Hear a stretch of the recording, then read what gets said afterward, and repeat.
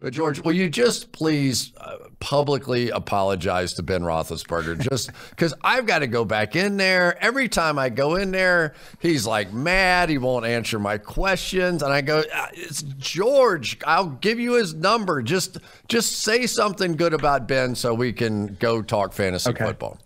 Okay. I'm going to say something nice about Ben Roethlisberger. And I'll preface it by saying this. No one is a bigger fan of body transformation, of improving your health more than me. So I'm just proud of Ben Roethlisberger. He could have easily gone the other way. He said, screw it. I'm going to eat my way out of this. He's working in that direction. I applaud that. You know what I did? I saw that, Chris. I put a bet down on him to win MVP this year at like 80-1. There you go. There.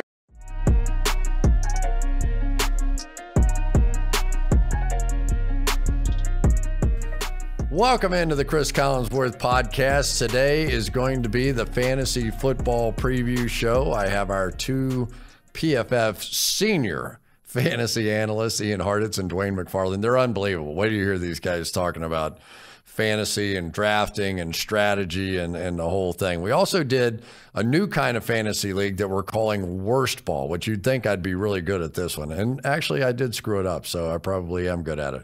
But we're going to talk about all of that with our good friend and senior pessimist, George Chahrouri, who makes everybody in Pittsburgh crazy. But in fact, if you want to play along with us with this new Worst Ball fantasy league, and I mean, it was fun. We had a lot of laughs doing this.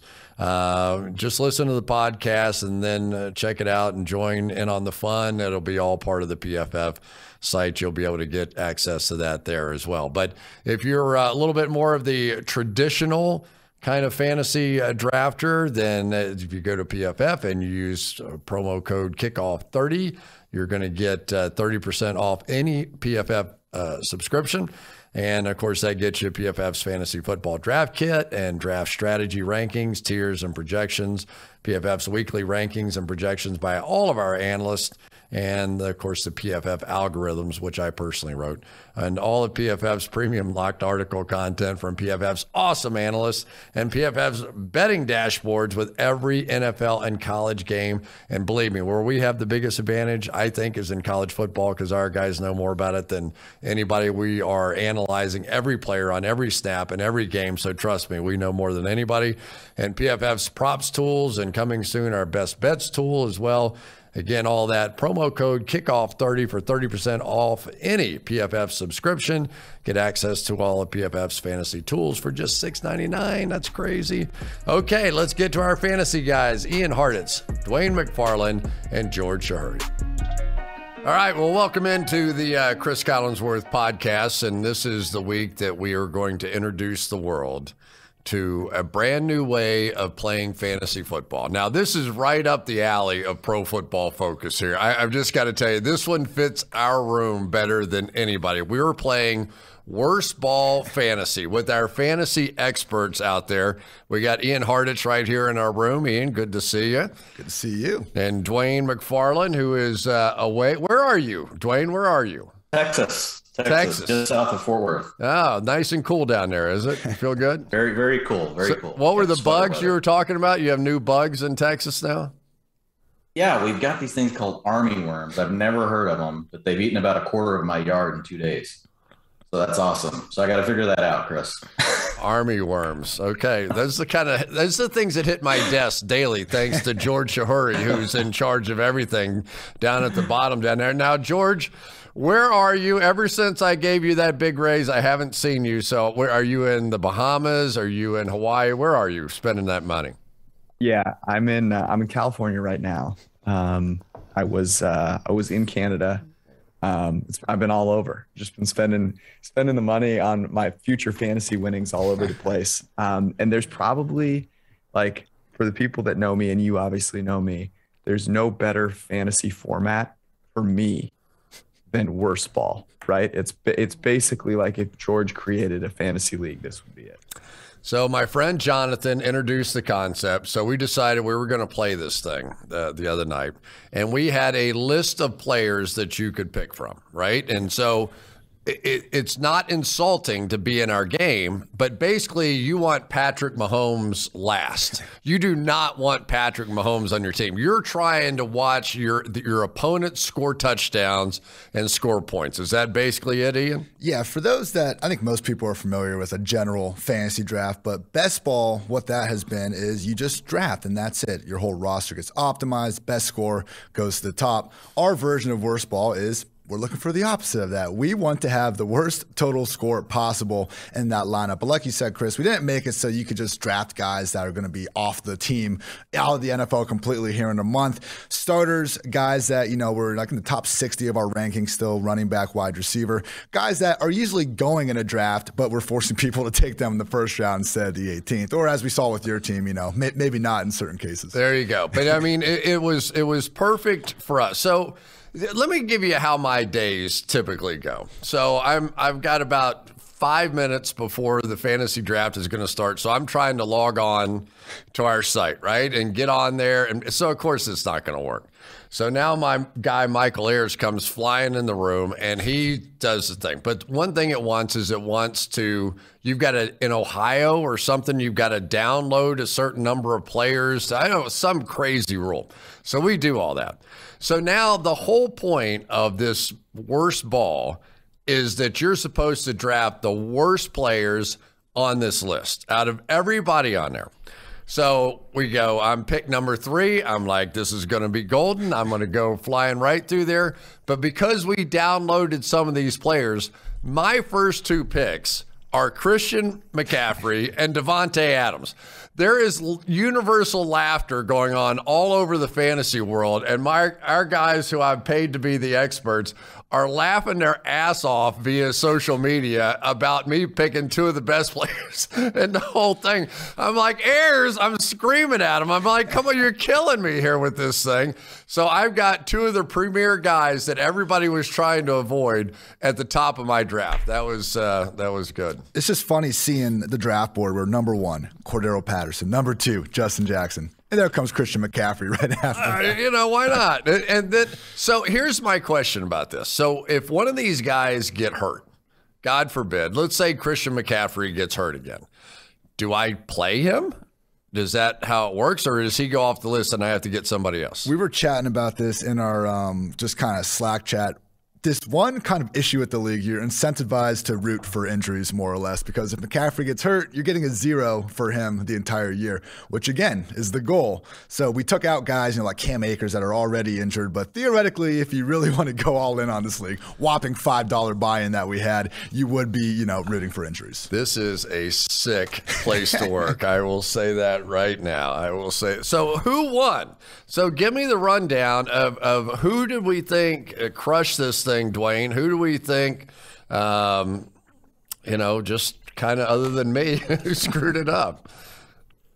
Yeah. Well, if you look at underdogs and if you look at the projections, I'm projected lowest, right, George? So I think I won, Chris. But I will say Nathan Yonke's already off to a really hot start today because he drafted Travis Etienne. So just like we were talking about, injuries play a role. He's also got Cole Beasley, who's now, been sent home with due to COVID. So we'll see. And we know Beasley's not wanting to be vaccinated. So maybe that's a potential strategy. You're drafting some of these guys that you haven't had vaccinations. But it's funny because it's like Ian said, it's the total opposite of what you would normally do. So normally you want talent and opportunity. Like if you've got big talent and big opportunity, those are your first picks.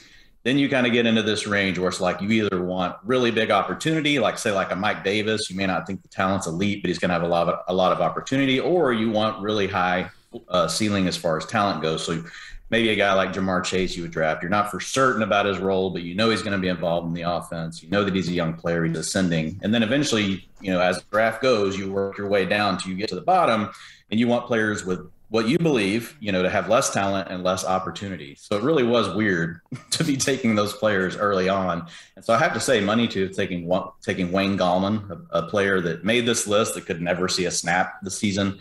When you look at a guy like Gio Bernard in the first round, he actually kind of scares me as a first round pick, because what if all of a sudden they start going, no huddle offense, 2-minute offense. We've seen Tom Brady do that in the past. And all of a sudden Gio Bernard is like this back catching all these passes. Well, that's going to be a lot of points. So for me, I took Rashad Penny first just because he struggled with injuries. The players I wanted were gone. Then I took Hunter Renfrow in the second because I don't see the Raiders running a ton of 11 personnel. They run more 12. And so this is a slot receiver. They've got other guys on the team. So I think it's weird to look at it, to be honest, Chris, like just to say, hey, here's the absolute winner, because there's a lot of really crappy teams, which I guess, besides yours, of course. And that was the goal. You wait and see. Something will work out with those two guys. You wait and see. I'm going to be the upset winner here. And of course, George, I thought it was, Ian, a little stunning, really, that he did not take the entire Pittsburgh Steelers roster as he was drafting, because he cheers against them so hard. But I did see that as we got down to the receivers, it was bang, bang, bang for you, George, on Pittsburgh Steeler guys here. Yeah, let me tell you this. I was absolutely heartbroken that Big Ben was not available for me. One of my strategies was going to be to get two quarterbacks. So we've talked about the strategy here a couple of times, but like the way, as you look at your roster, you go, okay, how few superstars can I have contributing to my team, right? I'm trying to score the fewest amount of points. So I want whole sets of positions that don't have a superstar. So when I was thinking about quarterbacks, I was like, I got to get Big Ben. I got to snag Big Ben. And then, Tua was the other guy that I was going after, and someone snagged Big Ben from me. So I ended up with Tua and Baker. And I was like, well, I got to make up for it somehow. So I have the entire Pittsburgh Steelers wide receiving core. I have Deontay Johnson, Juju, and Chase Claypool. I took them back to back to back, and they have a pretty stack. They've got some competition here because I have AJ Green, I have Randall Cobb, and so that's a formidable group there. I think honestly, Chris, like I thought I had a really good team. And Ian and Dwain, I think I was coming for the crown. But at the end of the draft, I'm sitting there and I have to pick a tight end. And it's between Travis Kelce, Darren Waller, and George Kittle. And I couldn't take George Kittle because I'm a Niners fan. I couldn't do that to myself. I was worried about Darren Waller getting every single pass thrown his way from Derek Carr. So I took Travis Kelce, and now the whole season, I'm going to be rooting against Travis Kelce. I don't know what I'm going to do with myself. Okay, you're going to come in last, so we've already established that. I've got one. Now, that's an interesting strategy here, and we're going to get on to real fantasy strategy here in a minute. But I took Jonnu Smith, right? Who knows what's going to happen with that? I was kind of figuring Cam before Cam doesn't show up for the COVID test. But I was figuring he was going to be the quarterback, maybe a little bit more run-oriented than what other people might expect. But I have no others because I was like George. By the end, I'm not taking one of those big three guys. So I'm riding with Jonnu Smith no matter what happens the whole year. So how do we like that strategy? So again, maybe we didn't get every single rule across as it was supposed to be. Everyone was supposed to draft 2 tight ends. We had some people take 3, so they weren't. There were none left by the time I got there. Exactly. I'm the one that really messed up here because I got the round 13. So basically, we have no idea what we're doing in this league. Well, George took Kelce, and all of a sudden I needed a tight end, and I just had to pick between Waller and Kittle. And in a usual fantasy draft, like those are the big 3, and I'm used to trying to get one of them. If I don't, you wait till the end. You can't just wait till the end here when there's only a finite amount of players. Otherwise, you end up with nothing but studs to pick from. So that was one of the funnier kind of parts for me, and I can tell with George as well, where you feel really good about the team until you remember that tight end spot. I can't wait to see how this comes out. I seriously cannot wait. Let's because I think it'd be fun. I'd really like to see, other people try this out. We might try and do another one where we like kind of actually know what we're talking about when we do it the next time. Yeah, right. Yeah. We'll get everyone aligned this time, and like maybe you won't draft the number 1 player in the league right off the bat, and Devontae Adams. You never know. But I think we have it in a pretty good spot. So what you want is a list of players that you can draft from. No one can draft anybody outside that list. We'll actually share it with you. If you email us, we'll share it with you. We'll post it in the description of the podcast. So go check out the podcast description. We'll post that in there where you can email us for it, and we'll send you the rules. So basically the rules are you can only draft from that pool. You have to draft a certain number of players at each position, so you can't pull a Chris. And then we take out all the injured players. So if there are any players that get injured between now and when you do your draft, take them out. But I got to be honest with you guys, and you guys have done more fantasy drafts than I have, but I've been doing fantasy for a while, and I've always been looking for a way to make it more exciting, like, super flex, auction leagues, keeper leagues, the whole deal. This was a really fun draft. I thought it was uniquely challenging, and just fun and exciting to do. You know what's interesting is you really had to have some understanding of the entire league to do this, right? I mean, because now you're looking for, okay, you may have heard of these players, but now you've got to figure out, okay, are they running 2 tight ends this year? Are they running more 11 personnel? What are they going to do? Who's injured? COVID list now is important. Kirk Cousins probably was a high draft pick in this whole thing because of the uncertainty of all that. I agree with you, George. I thought it was an experts only, except for me, kind of decision-making sort of league.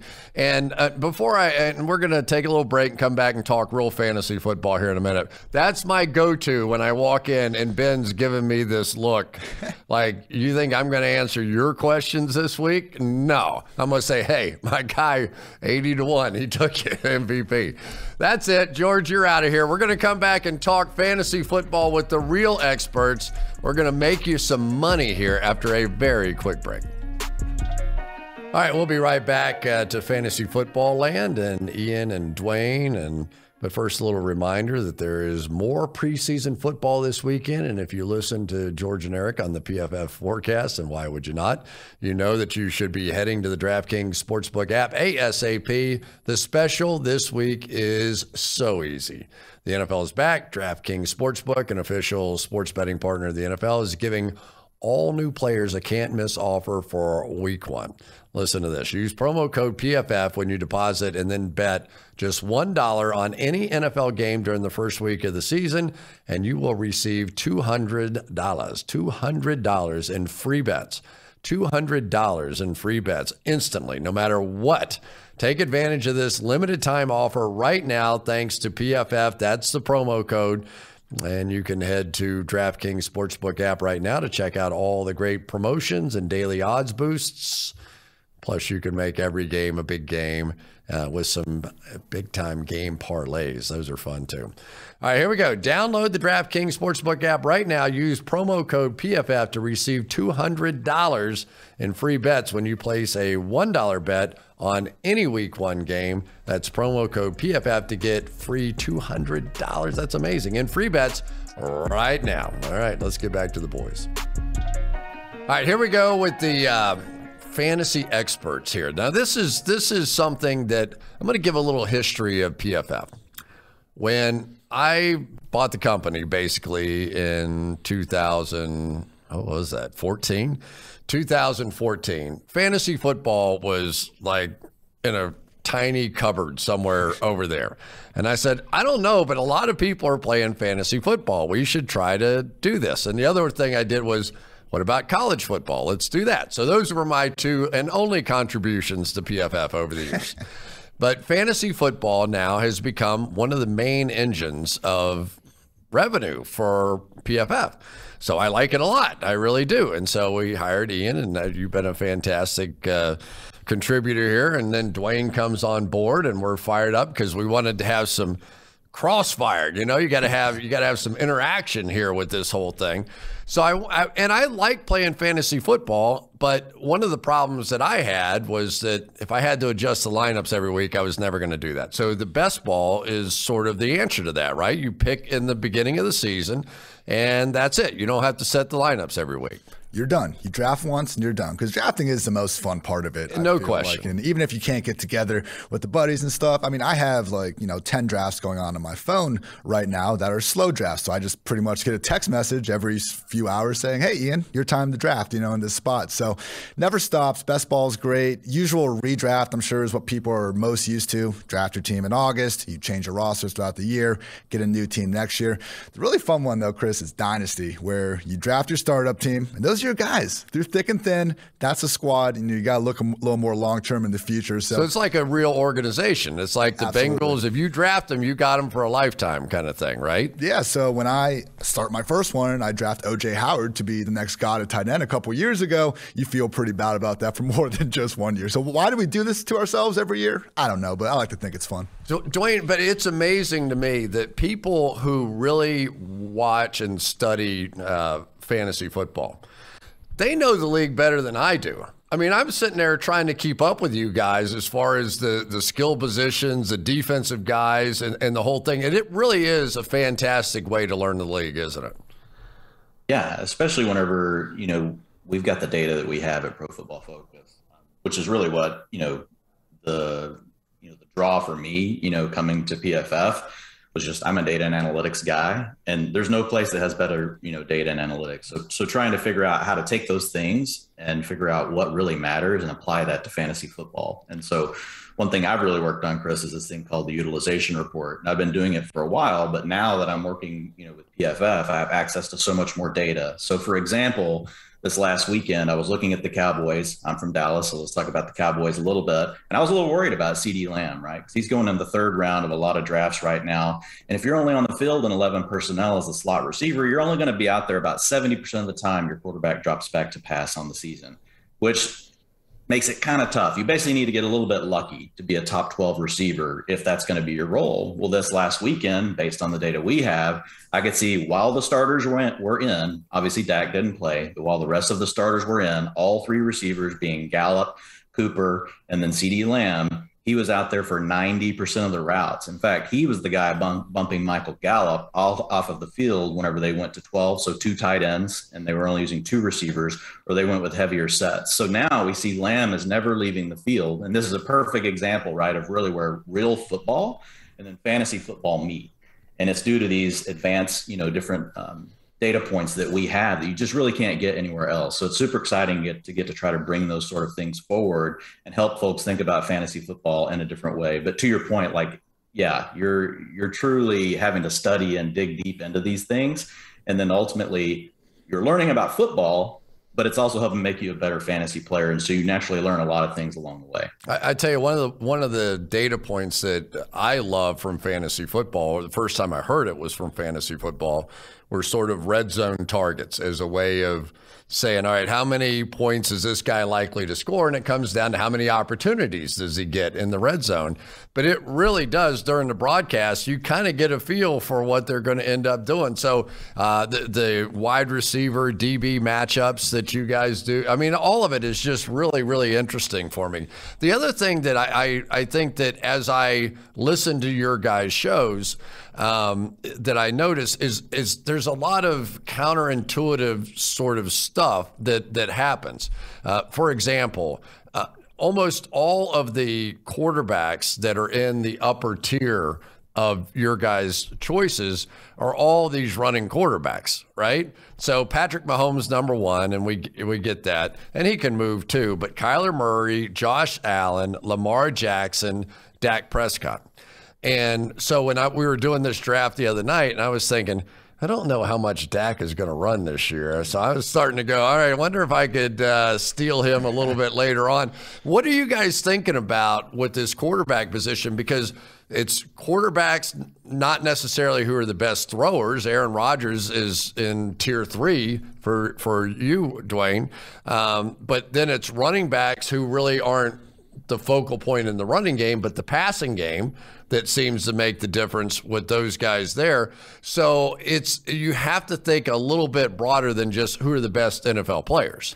Right. As much as we want fantasy football to replicate real life football, it doesn't. You get a full fantasy point just for catching the ball. That little tap pass Jimmy G throws Debo counts the same as Julio Jones catching a ball 40 yards down the sideline in double coverage. We can do different leagues to help fix that. You can do half point per reception and things of that nature. But the two kind of cheat codes we've found in fantasy are the rushing quarterbacks and the receiving running backs. Occasional Robert Woods type receiver gets carries himself. But these players that have multiple facets and means of getting their production are the guys that we just see raising to the top. You mentioned Aaron Rodgers.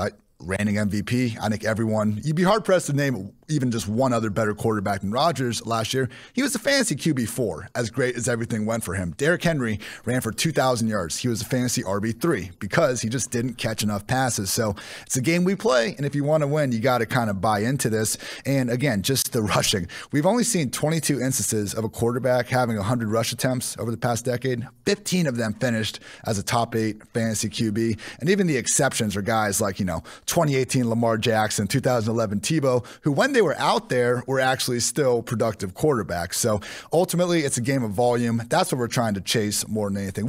I say it all the time in the podcast. We don't hate any players. We hate their average draft position. So if someone is going as the RB5 that we think is the RB15, yeah, we're down on them. Obviously, we want every player to do well. But at the end of the day, we're just trying to project their opportunity. Players with, again, those 2 different measures to get the opportunity tend to stand out. And so a guy like, let's take a player from last year, Larry Fitzgerald, who caught a bunch of quick screens, just wide receiver, raise up, you're not running routes, just flip him the ball. That has value. Yeah, absolutely. I mean, any type of utilization, just like what, Ian's talking about, is what we're looking for. So, I mean, this year, a great example with the Cardinals is just what you're talking about, Chris. I mean, Rondell Moore, right out of the gate, they open up with a screen pass to him. So Deebo Samuel gets the same kind of looks. They're just as valuable as, what Ian said, a look 40 yards down the field in double coverage to DK Metcalf or some other receiver. So it's all about being used broadly is the other way I think about it. So there's breadth, and then there's depth. I want players that are moved all over the field. I want players at the top of the draft. You want players that can win deep, they can win underneath, they can win run after the catch. But then as you move down the draft board, you start getting into these spots in the drafts where you're really starting to take more specialized players. So if you look at running backs, for example, about 50% of their receiving points come on first and second down. Well, that means that if you don't play on third and fourth down, or long down and distance or passing situations, or if you don't get the 2-minute offense, you're immediately capped if you're in a league that gives points for reception. So you could be taking the back that gets the first and second down work, who technically is on the field more than the receiving back, but in a format where you get 1 point per reception, the back that's actually on the field less but gets those receptions can outscore the lead back from the team that gets more yards rushing. So yeah, you're absolutely looking for how is the player utilized, and then you want to adjust to what is your league's format. You get a point per reception, you get a half point per reception, you get 0 point for receptions, because those things change the dynamic. If you don't get a point per reception, well, then you're not as worried about having backs that catch passes.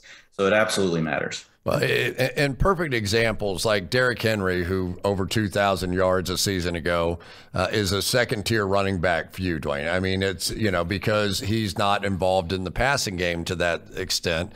But McCaffrey, Dalvin Cook, Alvin Kamara, Aaron Jones, all at the top of that list because of the receiving. All right, there are going to be people out there saying, I don't give a crap about fantasy, talk a little football. So let's talk a little football here.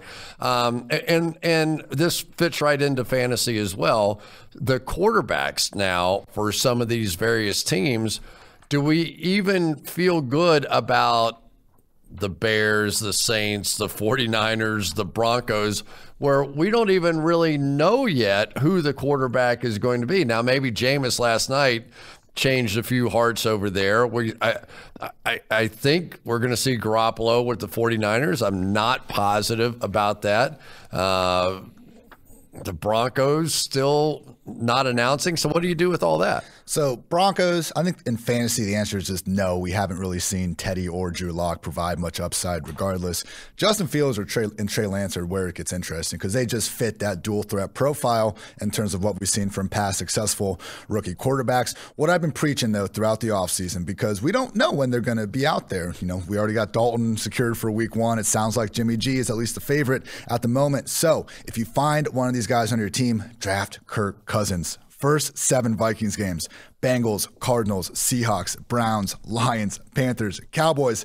I know they're a run-first offense, but last year, only Aaron Rodgers had more games with at least 3 passing touchdowns than Kirk Cousins. I know he's maybe not everyone's favorite quarterback in the media lately with some of his off-the-field decisions. We just got to realize this Vikings offense, again, looks loaded. And a lot of these games, like the Seahawks, Cardinals, Cowboys, it's a mix of not just a bad defense, but also a high-scoring offense. We see those games sometimes where Dalvin gets 30 carries, Kirk throws the ball 15 times, and it's over. I think he could avoid that. And then when you look at Fields and Lance's second half schedule, that's where we can maybe get that perfect marriage. So I know some people, they don't like to spend, they don't like to have 2 quarterbacks on their fantasy roster. And if you're taking Mahomes or Kyler, one of these guys at top, you don't have to. But if you take the rookie, get Kirk Cousins early, I think you'll have yourself a QB1. So you're waiting for the halfway point where one of the 2 of those guys are going to be playing, which is a pretty good bet. I mean, all along I've made the point that, okay, you start Garoppolo, hopefully jump out to, 5-1, 5-2 start, trade him, actually get some value back for him instead of getting nothing for him. And now you just run off because you're going to play Lance anyway. So just go ahead and do it at that point. But you're saying the schedule is really perfectly set up for him in the second half of the season. Yeah, and I mean, I won't list the whole 49ers stretch. It ends with the Houston Texans in Championship Sunday, which is all you need to know. I'm just expecting, based on history, for these guys to be under center by that point. Since 2010, the only 4 quarterbacks drafted in the top 10 that didn't hit at least 10 starts were Tua, Jared Goff, Mahomes, and Jake Locker is the only guy that didn't even get out there for one play. So Fields, Lance, there's such different skill sets in the quarterback they already have anyway. What do you use to pick for if you're not going to start them eventually? It's nice that the schedule sets up the way it does too. Dwain, what would you do with a guy like Carson Wentz? And I feel like we got conned a little bit by the Colts with the whole 5 to 12 week thing or whatever. But I'm watching video of him now out making cuts on that foot and breaking hard. And it sounds like Quentin Nelson might be coming back here as well. But Carson Wentz, would you just completely go, not feeling too good about that? Well, you're looking at my sheet, so that's pretty much how I feel about Carson Wentz right now. When I look at the offense, I know they want to run the ball. So I think that's going to limit, his dropbacks. I'm not crazy about the receiving core. I mean, I like Michael Pittman. I think Paris Campbell actually has something to him if he could ever stay healthy. T.Y. Hilton is obviously, getting up there in age. They don't really have a go-to type tight end. So I just really see them wanting to lean into Jonathan Taylor and use him in the running game. Obviously, they've got to get Quentin Nelson back as well, but their defense is a solid defense. So when I look at Wentz and I just worry about his accuracy issues and the type of offense that they're wanting to run, for fantasy purposes, it's just not somebody that I'm looking at. Now, if you're in a situation where you're drafting in a league that starts 2 quarterbacks, which we call super flex, well, then he becomes a viable option that you're thinking about as your second or third quarterback on your roster. But if you're just in a 1 quarterback league, yeah, I'm passing on Wentz this year. The one rookie we do know will be playing is Zach Wilson. And my thing coming out in the draft was this guy might be the best quarterback in this draft. You couldn't pick against Trevor Lawrence because of the history and all that he accomplished in championship games and all that sort of stuff. But the Aaron Rodgers lookalike from the film study I saw was Zach Wilson. Now, the question was, he had perfect protection at BYU, so was that going to translate? But so far, this sucker's been playing. Now, Green Bay played nobody in that game the other day, right? Nobody on that defense played, but Zach Wilson looked great. I mean, we just saw finally a couple of those throws that we saw at BYU. We all knew he had this arm talent, but now we're seeing it against backup defenders, but still professional defenders. The throw to Sternberger where he went tight end down the seam, to lead him away from the safety in that small window was impressive. The one that I think is getting most of the views where he rolled to his left, came back right, showed that off-script ability. These are the plays we saw him making in college, and we just wondered if he could replicate it. Okay, it's preseason, but at least that answer is yes and not no at this level. We'll find find out in the regular season if he can keep it going. At a minimum, in Fantasyland, I'm down to invest in this dude versus guys like Wentz, like Darnold, like Daniel Jones, guys that we have seen play against professional defenses and not turn out all that well. And the great thing about Wilson, again, going back to the idea, we don't hate players, we hate ADPs. He's one of the cheapest quarterbacks available. And not only is he cheap, Corey Davis, Elijah Moore, these guys are going outside the top 45 receivers right now. So you can go in your draft, get all your studs early that you want, and then make yourself a nice little jet stack at the end. Yeah, jet stack. I love it when you guys use all those terms. Does it help? All right, so some of the biggest statistics as a receiver that I had in my career, and also as a quarterback, I started as a quarterback, all came when we were getting our ass kicked, right? I mean, so we're way behind, and we got to throw the ball every down, and I end up with 170 yards or whatever the case may be. I go, wasn't a bad day. We got beat. It wasn't a bad day. Do you sometimes look for the lesser teams knowing they're going to have to throw it coming from behind? It certainly helps. And I mean, it's not, we don't want to target bad teams necessarily, but we already talked about targeting injured players, so why not? That's true. But we are just looking for that volume more than anything else. And when you see that discrepancy, a guy like Corey Davis, who, Dwain, you might have the specific stat, Nathan Yonke's been yelling it everywhere. He's gotten targeted on like 70% of his snaps this preseason. And for him to have the potential for 150 or so targets, it's just hard to bust at that rate. That's why we're in on Brandon Cooks. Even though the Houston Texans offense is looking like maybe the worst in the entire league, when you have someone that could get that many opportunities, it's just hard for them to bust. So many of the classics. So Russell Wilson is a guy that is a runner and also never gets hurt. I'll knock on wood. It's more important for me for Sunday Night Football to have quality football than it is my fantasy team. So I'm going to knock on wood for him there. Dak Prescott, though. How do you see him, Dwain, now that coming off the foot, now he's got the arm, now he's got, where would you be? Is he still a top 5 guy for you? Yeah, I still have him in the top 5, but obviously he's a guy that I'm hoping is going to slide a little bit before I take him. So a lot of it is about taking value, for quarterbacks, even though I have these, 5 guys in the top, I don't take any of them at their normal average draft position. All of them have to fall past where they are right now before I really take them. Because whenever you go look at the rest of the rankings and the way these players fall out, I'm pretty much going to be guiding you towards continuing to take running backs, receivers, and even potentially a couple of tight ends in that range. And whenever you do the overall rankings. But as far as Dak goes, yeah, I'm concerned right now. But typically, Chris, now this isn't for everyone, but I draft a lot of fantasy teams.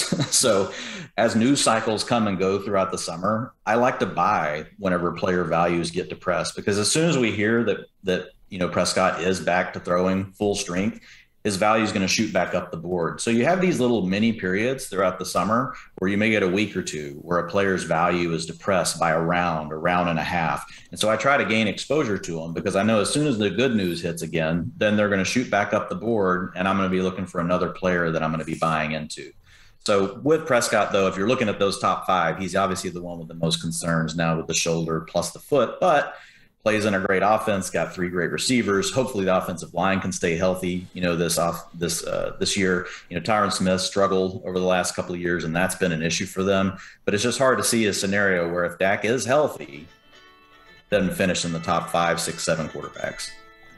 Yeah, I mean, you just look at what that offense was able to do. He has room to fall, and he'll be fine in this landscape. If you just look at fantasy points per game, single season, I know, 5-game sample, only 2019 Lamar Jackson was better than 2020 Dak Prescott. Will he be, scoring all the rushing touchdowns, and he even had a receiving touchdown against the Giants last year again? Maybe they do take their foot off the gas a little bit, but it's kind of like the Josh Allen thing. Like, I don't expect as many runs inside the 10-yard line. You got 258 million reasons to avoid those, but how much can you really take that out of Dak? I mean, this guy's highlight film of just those third downs, that Seahawks wildcard game from a few years ago, diving head over heels. Like, I've never seen a quarterback kind of be more just clear-minded about putting his shoulder down. I don't think you can pull that out of Dak. So even if he's 95% of the Dak Prescott we saw last year, I still think that's a top 5 fantasy quarterback. Let's finish up the conversation on quarterbacks with what's going on with Cam Newton now. He's going to miss this week of practice. He had a good game the other day.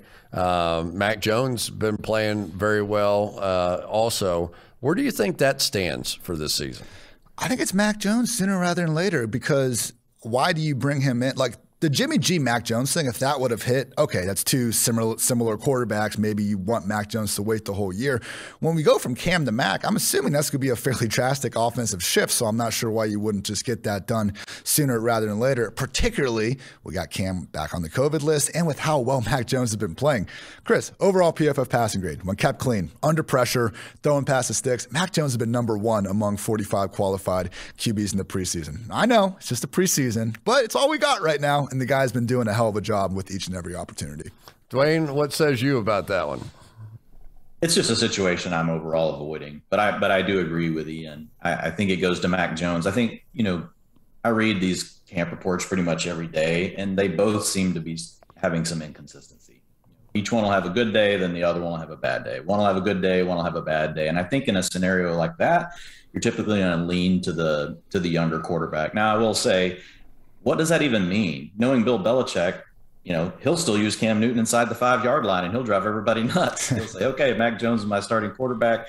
He'll be out there. And then everybody will get excited about Damian Harris as a running back, knowing that Cam Newton's not there to still rushing touchdowns. But then guess what? They'll get inside the 5, and you'll see Cam Newton on the field. So it's just overall for me in fantasy football, it's a situation that I'm avoiding. Agreed. The tight end situation, the big three, Kelsey, Darren Waller, George Kittle, I think pretty universal, right? But the more tape, we're doing Atlanta's preseason game this weekend, and the more tape I watch on Kyle Pitts, the more I go, why can't he be Julio Jones in that offense? He's not limited to having to be outside. He's going to be inside. You got Matt Ryan, who's going to be comfortable trying to get completions, just move the sticks kind of things. But this guy also has that big play flair that this offense is going to really need without Julio now. Dan Mullen said it at Florida. He's an elite wide receiver and an elite tight end. I'm not sure why Kyle Pitts' agent didn't say that my client is a wide receiver from day one. We look at the salary these guys demand, and, Greg Olson brought up this point too. One play you're asked to do an offensive tackle's job, the next play a wide receivers, yet you're being paid less than both of them. So from that standpoint, it's disappointing because you're right. If they want to use him as the clear-cut number 2 pass game option, okay, he might not put up Julio-esque numbers in year 1, but you could at least fill that role and be that guy after some point. And it seems like, based on the hype with him, it could come sooner rather than later. So consensus top 5 tight end. I know a lot of people are hoping he breaks Mike Ditka's longstanding rookie touchdown record at the position. I just think I haven't gotten a ton of on the fantasy teams because, look, we are drafting him by his ceiling. This guy has not played a snap. He's going as a top 5 tight end. He could get there. I'm just not trying to draft guys, at the peak of their powers when we can avoid it. Yeah, the whole idea of the tight ends, and is that the one that you would say is the steepest drop after the big three? So that's it, right? If you're gonna make a move, Dwayne, like tight ends early, you think in fantasy drafts? Yeah, and I highlighted this. I did 4 articles last week, each around strategy with each position, and then overall putting all that together. And definitely this year, in the first 3 rounds, I would like to have one of those 3. I'm picking from the front end of the first round. I'm going to let Kelsey go personally because usually Waller or Kittle comes back and I can still get one of the top, running backs. If I'm picking in the middle, though, of the first round, I like taking Kelsey right there because coming back, I don't necessarily want to reach quite yet for Waller or Kittle because some of the other options that are on the board.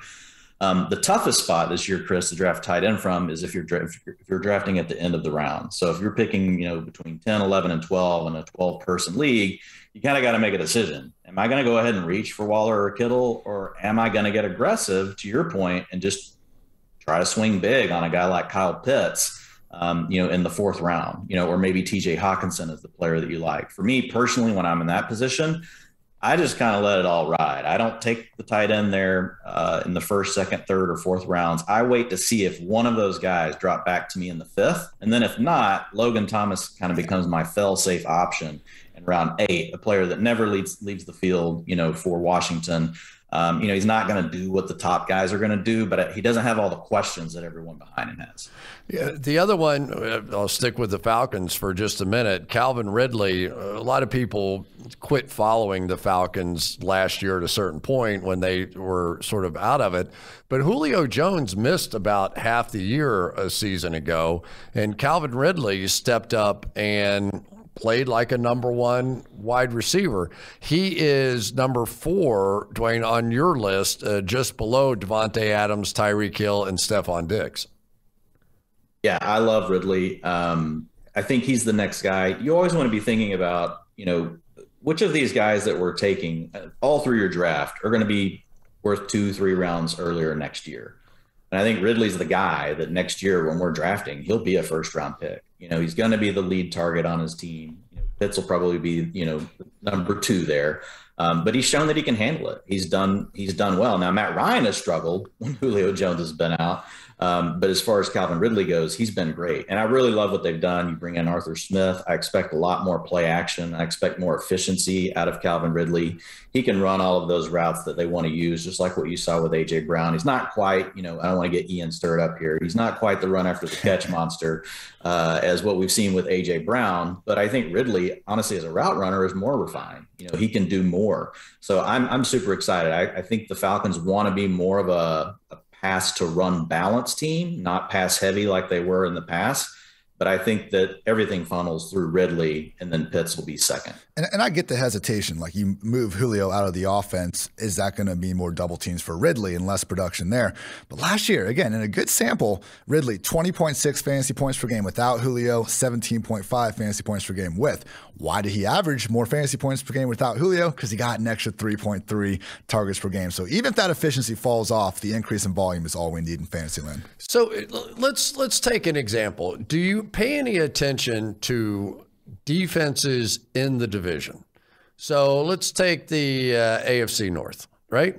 If you want a receiver, but you've got to play 2 games a year against that division. Okay, let's throw out the Bengals for a minute. But you have to go through Baltimore's defense, Pittsburgh's defense, and Cleveland's defense is going to be no joke this year.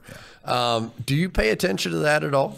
As a tiebreaker, I consider it. I would say if you're going to look at strength of schedule, look at it in spurts. Like I mentioned, the Kirk Cousins first 7 games. I'm willing to look at the first month or 2 of the season, but I don't want to make decisions based on a guy's schedule in December, because who knows? Maybe those Pittsburgh and Ravens games, if TJ Watt gets hurt and then Marlon Humphrey's out, all of a sudden those matchups aren't quite as rough. And one of the things you brought up earlier, getting 170 yards in a blowout loss or whatever, things like that happen too. So defense certainly matters in fantasy, but sometimes our ability to really properly weigh how much it should matter in a start-sit decision is overblown. I always say, start your studs. Start your studs. If you have A.J. Brown, that dude is starting every single week. You're not starting Cole Beasley over him because of his matchup being slightly better. So it's a good tiebreaker, not something to necessarily hang your hat on every single round.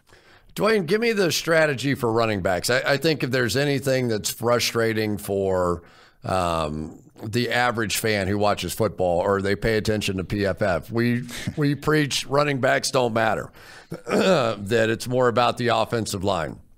But in fantasy football, running backs are everything, or at least they used to be. I think wide receivers are making a little comeback now as far as the significance, but it really is all about the running back, isn't it? Yeah. I mean, if you don't get points for receptions, it's still 100% running back, right? But when you get into where you get a half a point per reception and you get a full point per reception, which is where a lot of the fantasy leagues are today, because people want more points, just like they want in the NBA. They want more points, more points. That's where the NFL is heading to. So the running backs, yeah, they are the key. So this year, I want to walk away with 1 running back in the first 2 rounds. So, and if you want a strategy for that, we call that anchor running back. You want at least 1. And then you're leaving yourself some flexibility. You don't necessarily want to be attacking running backs, in my opinion, from rounds 4 through, say, 6 or 7. I think there's a lot of risk with those players. There's a couple of profiles there that I like. But overall, the receivers that you're taking in that range, I feel much more confident about them being able to remain healthy for a season. And it just gives you the opportunity to take some of the backs that I do like later. So in the first 2 rounds, Chris, I mean, just to kind of name it off, you want 1 of McCaffrey, Dalvin Cook, Kamara, Aaron Jones, Derrick Henry, Ezekiel Elliott, Saquon Barkley, Austin Eckler, Joe Mixon, Jonathan Taylor, Najee Harris, Nick Chubb, Antonio Gibson, or Clyde Edwards-Helaire. You want 1 of those backs in the first 2 rounds. The guy that I'm targeting the most often this season in the second round is Joe Mixon. With Gio Bernard gone, I think he's got the opportunity to truly be an every down back. Our own Andrew Erickson was interviewing a Cincinnati beat reporter last weekend on Sirius XM, and everything sounds like it is all systems go for Joe Mixon. He's going to handle pretty much all of the work. And this is a player that everybody was really excited about just over the last 2 years. I remember last year people drafting Joe Mixon into the first round, and I'm like, look, love the player, but he's going to be off the field in the passing down work, and so he wasn't worth it. But this year it's the opposite, and you can get him in the middle of the second to the end of the second. So you have a chance to start off with like a Kelsey and a Mixon. That's a great start from the middle position. If you're in an early position and you get to start off with, say, a Dalvin Cook and then come back with a Mixon, at that point you have 2 backs and you're pretty much you've got complete flexibility and you don't have to worry about it. Basically, at that point, you're just looking for value to fall to you at the running back position. As you get a little later, you get past round 6 or so, some names for folks just to keep in mind. I'm really big this year on Trey Sermon. Ian, you can jump in here. I know you're the Mostert guy. We actually like both players, but I see Sermon as being a really good fit in Kyle Shanahan's scheme. If you take a guy like Javonte Williams, who has upside as a rookie, that's great. Just remember, if he's your second running back, you should probably want to add another back. You may not be wanting to start him early in the season. That could still be the Melvin Gordon show, especially in the passing down situation. So once you get past those early guys, I think there's plenty of upside that you can look at, especially if you load up on the receivers and say you've got a tight end and an elite back. It just gives you some flexibility. And then if you're not in a best ball, you can really work the waiver wire because we know injuries occur most often at the running back position. So that gives you additional flexibility down the stretch. Give us some strategy, Ian. I mean, at what point, tell us what you're thinking at the top end, but when does quarterback start to enter your mind? I would say round 4 or 5, one of Mahomes or Lamar is still there at that point. Then I'm okay going for it. And explain why that is. Because generally when you play fantasy football, the guy who ends up with the most points is the quarterback. But I assume there's a certain balance to that. I mean, last year alone, there was I think 20 quarterbacks that averaged at least 17.5 fantasy points per game. That's a very solid number. So if you're just in a 1 quarterback league, there's 20 plus viable quarterbacks. Now, there's not 20 plus real life quarterbacks, but even before Josh Allen took that huge step last year to become the MVP runner-up that he was always a great fantasy quarterback. So again, this goes back to the idea, don't necessarily need to be great in real life to be great in fantasy. And I'm with you. We want to chase all that volume at the beginning. In the past, we could worry more about offensive lines and things like that with these running backs. Now we just want the volume because every backfield these days is pretty much a committee. In the year 2000, there were 19 running backs with at least 300 touches. Last year, there were 4. So Najee Harris, Joe Mixon. I get it. I don't love targeting guys behind those offensive lines either, but when they're going to catch passes, we get that extra boost, and that's when we're down for it. So I think Dwain is making a lot of sense. In the first 3 rounds, you want to get a stud running back, hopefully one of Kelsey, Waller, Kittle, and then just start taking receivers because as the list goes on, we can get guys like Sermon, Raheem Mostert, Damian Harris, Zach Moss, James Robinson now that Travis Etienne's hurt. And I'm not saying those guys are sure things, but we have similar questions to those guys as we do with the Darrell Hendersons, the Miles Sanders, guys that are going in the same range as just some awesome wide receivers we have less questions about. So Dwain said, we got all these fantasy draft strategies. I agree. Anchor RB, go get your stud early, and then just load up on the receivers, and you can figure out the rest later. Yeah, Trey Sermon, San Francisco, of course, you're basically picking Kyle Shanahan at that point, right? And people have gotten burned by him the last 3 years because these running back, for a while we had Devontae Freeman, Alfred Morris, even Carlos Hyde for a year, put up big numbers. He's been using the committees, so then now the running backs are actually a lot cheaper than they were in the past. Beautiful. So if you guys, so give me the over-under on a couple of quarterbacks, okay?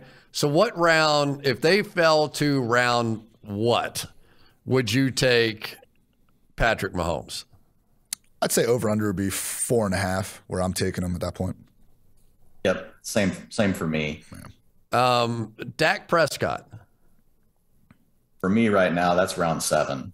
I was going to say 6.5. I'm willing to pull the trigger in 6, but you can get him in 7 right now. He's sliding probably 1 out of every 3 drafts I do. He's sliding into that range. If I already had Cooper or CeeDee Lamb on the squad, I'd feel better about that because we're going first or last. So if you're going to go in on one of these top receivers, then you can stack them with the QB. Matthew Stafford, now with the Rams. They might have to throw the ball with all these running back injuries even more than they wanted to. I'd say Stafford's someone that's more 11.5. It's the Aaron Rodgers problem. He can be amazing, but as long as he doesn't run, it's going to be hard for him to be amazing in fantasy. Yeah, round 12 is where I've got Stafford. Wow. Tom Brady. So I'm throwing out all the big name guys. Yeah. So if you knew nothing about fantasy football, you'd go, oh my God, first round, I'm taking Tom Brady. But no, don't do that, right? I'd say 9.5. Just these statue quarterbacks. And his arm looks as good as ever. Everyone's back. I get it. Still. Just because of the lack of running. Last year, he was about the QB 11 fantasy points per game. So. Yeah, I have actually just a question for you, Chris. Get your thoughts on this one. So when you look at a guy like Brady, he was in his first year, in the system. You've played in the league. If you look at the last 8 games, so number one, in the first 8 games, you had Mike Evans hurt right out of the gate. People forget that he injured his hamstring. He was doubtful for week 1. He played through it. Finally started getting healthy. Then he hurt his ankle. Chris Godwin missed 4 of the first 8 games. You had Antonio Brown suspended for the first 8 games. So if you look at Brady over the last 8 games of the season, he averaged 306 yards a game, 8.1 yards per attempt. That's a full yard over the first 8 games. The other thing is they threw the ball more in every scenario. So in close games, they were up 2%. In games where they were leading, they were up 3% as far as passing versus rushing. And then over the last 8 games, they threw the ball 5% more when they were trailing. So it seemed to me that they really were starting to say, look, we've kind of tried this running thing, but we've got all these receivers. We've got Brady. And so for me, Brady is a key component of the strategy. I have 3 quarterbacks identified as centerpieces for the strategy of how you should approach quarterback in 2021. And Tom Brady is one of them. So I would just like your thoughts, Chris, when you think about a quarterback getting acclimated, new offense, coordinator getting to understand him. Bruce Arians and him seem to be simpatico. You got the receivers healthy. What are your thoughts on Tom Brady? I think that as big a favorite as the Tampa Bay Buccaneers are this year, and I know the Chiefs are the number 1 favorite, I think Tampa Bay is the overwhelming favorite in my mind in the league this year for a lot of the reasons you just talked about. But Tom Brady switching teams, basically not being able to go through a normal offseason and a camp. They were at one point, I want to say 7-5, but I just had watched the tape against them and the Green Bay Packers, and they were down 10-0 and ended up winning the game 38-10, whatever it was. And it wasn't the offense that turned me on. It was watching that defense play. And now that defense is simply going to be better. And with Bruce Arians having flipped the script, I think, a little bit in Tom Brady's mind. Yeah, sure, we were around in 2007 and Randy Moss and 23 touchdowns and all of that. But you could tell at the end of last year that they weren't afraid of making a mistake on offense. So that's just going to lend itself to even more bombs away. A, if they intercept the deep ball, big deal. But B, you've got some of the best deep ball receivers and Tom Brady throwing the ball. But you also have a defense that can cover your ass, right? And I don't know that I can name a whole lot of combinations like that. I mean, you go down, Levante David, Devin White playing the linebacker position. Vita Vea back at the nose tackle position looked good. They've got a secondary that was the question mark going into the season last year. The question was, could this baby young secondary hold up? And they did, and they got better, and they're going to be even better. Antoine Winfield's going to be even better than what he was a season ago.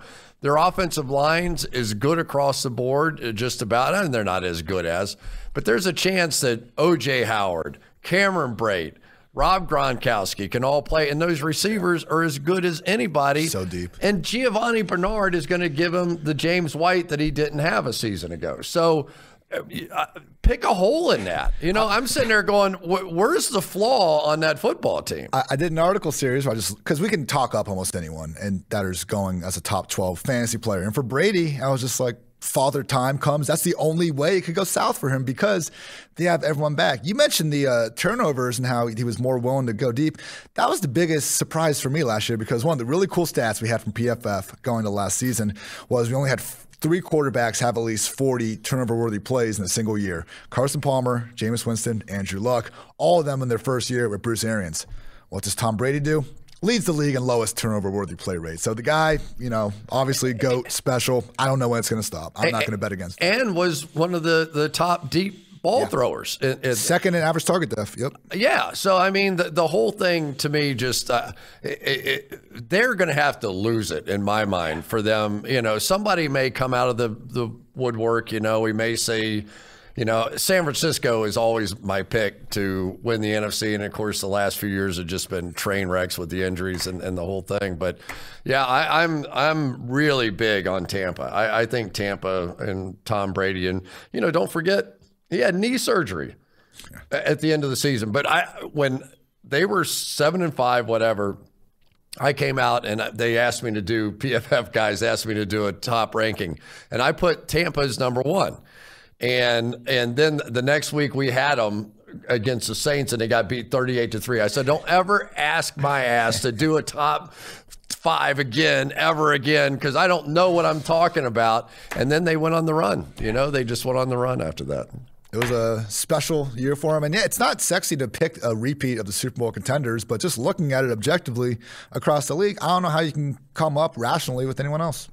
It's tough when you're talking about favorites. All right, one final parting shot here, guys. What's one secret weapon, one secret strategy, something for our glorious listeners who are getting ready to go into their fantasy draft? I would just say in general, draft players closer to their floor than ceiling when you can. And this has gotten me to guys like Tyler Boyd, Jalen Waddle, Devontae Smith, because when you look at the numbers they're projected for versus where they're going in the drafts, it doesn't add up. You can be high on Jamar Chase, you can be high on T. Higgins, but to say that they're 15 wide receiver spots better than Tyler Boyd, who before Burrow got hurt last year was the wide receiver 11 in all of fantasy, just doesn't add up to me. So I would say, we talked about Brandon Cooks, Corey Davis. Like when you're in these middle rounds going for wide receivers, follow the targets, follow the opportunity. And when you happen to catch, again, a legit contender for triple-digit targets in these middle rounds, that's a great example of someone that probably would be going a little bit higher if people were sticking more to the opportunity like they should. And you guys have projected targets and all that sort of stuff so they can file in.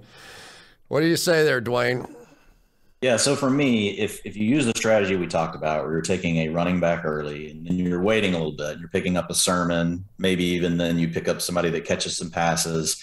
I'm typically rostering 2 of the 4 players I'm about to name to you, and it's Tony Pollard, Alexander Mattison, Darrington Evans, and Chuba Hubbard. So those guys all play behind, elite, backs. For Pollard and for Evans, they both play behind backs that are hitting this season. They're going to hit 1,500 rushing attempts, which we know is about when the running backs start to either level off or start to falter, right? And most running backs don't make it to that stage.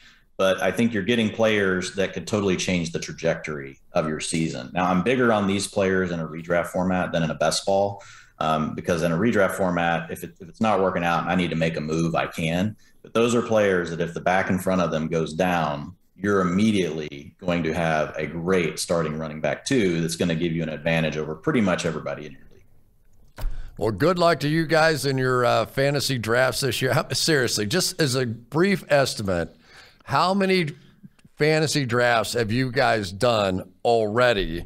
And we're just really hitting the beginning of fantasy draft season. I'm afraid to hear Dwayne's answer. Best ball, I'm probably in 40 to 50, and I have like 15 lineups I'll need to edit during the year. Dwayne, what number are you at this year? Last year was absurd. No, I'm a little over 40 in best ball, okay. But I love redraft more. And so I like to play anywhere from 12 to 20 teams. I thought you had like 70 last year. Well, that was with best ball as well. Okay. Now I've done that many before, but that's insane, man. It's just too much. It's too much to handle all of the. It's like Chris said he didn't want to handle one team where he's got to worry about setting his lineup and picking players up. Try doing that for 70. Your wife does not like you at the end of that season. So even if you win.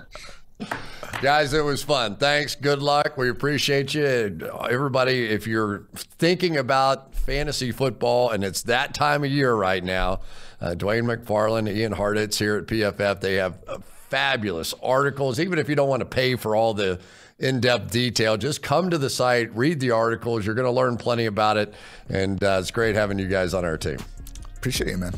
It sure makes watching Red Zone a little bit more fun. It does. All right, thanks so much for tuning in today. That was a lot of fun. I enjoyed having all my guys hanging out with us. And don't forget to subscribe to the podcast. If you give it a 5-star review, then I can keep paying those hardworking young men top dollar to keep them working for you in fantasy football, which is always a great thing. Don't forget the Worst Ball Fantasy. You can head over to PFF and get a description of all those playing rules and some of the rosters from which you can choose. But that was a lot of fun as well. So until next week, and Worst Ball is an institution all over the country. We'll see you right here on the Chris Collinsworth Podcast.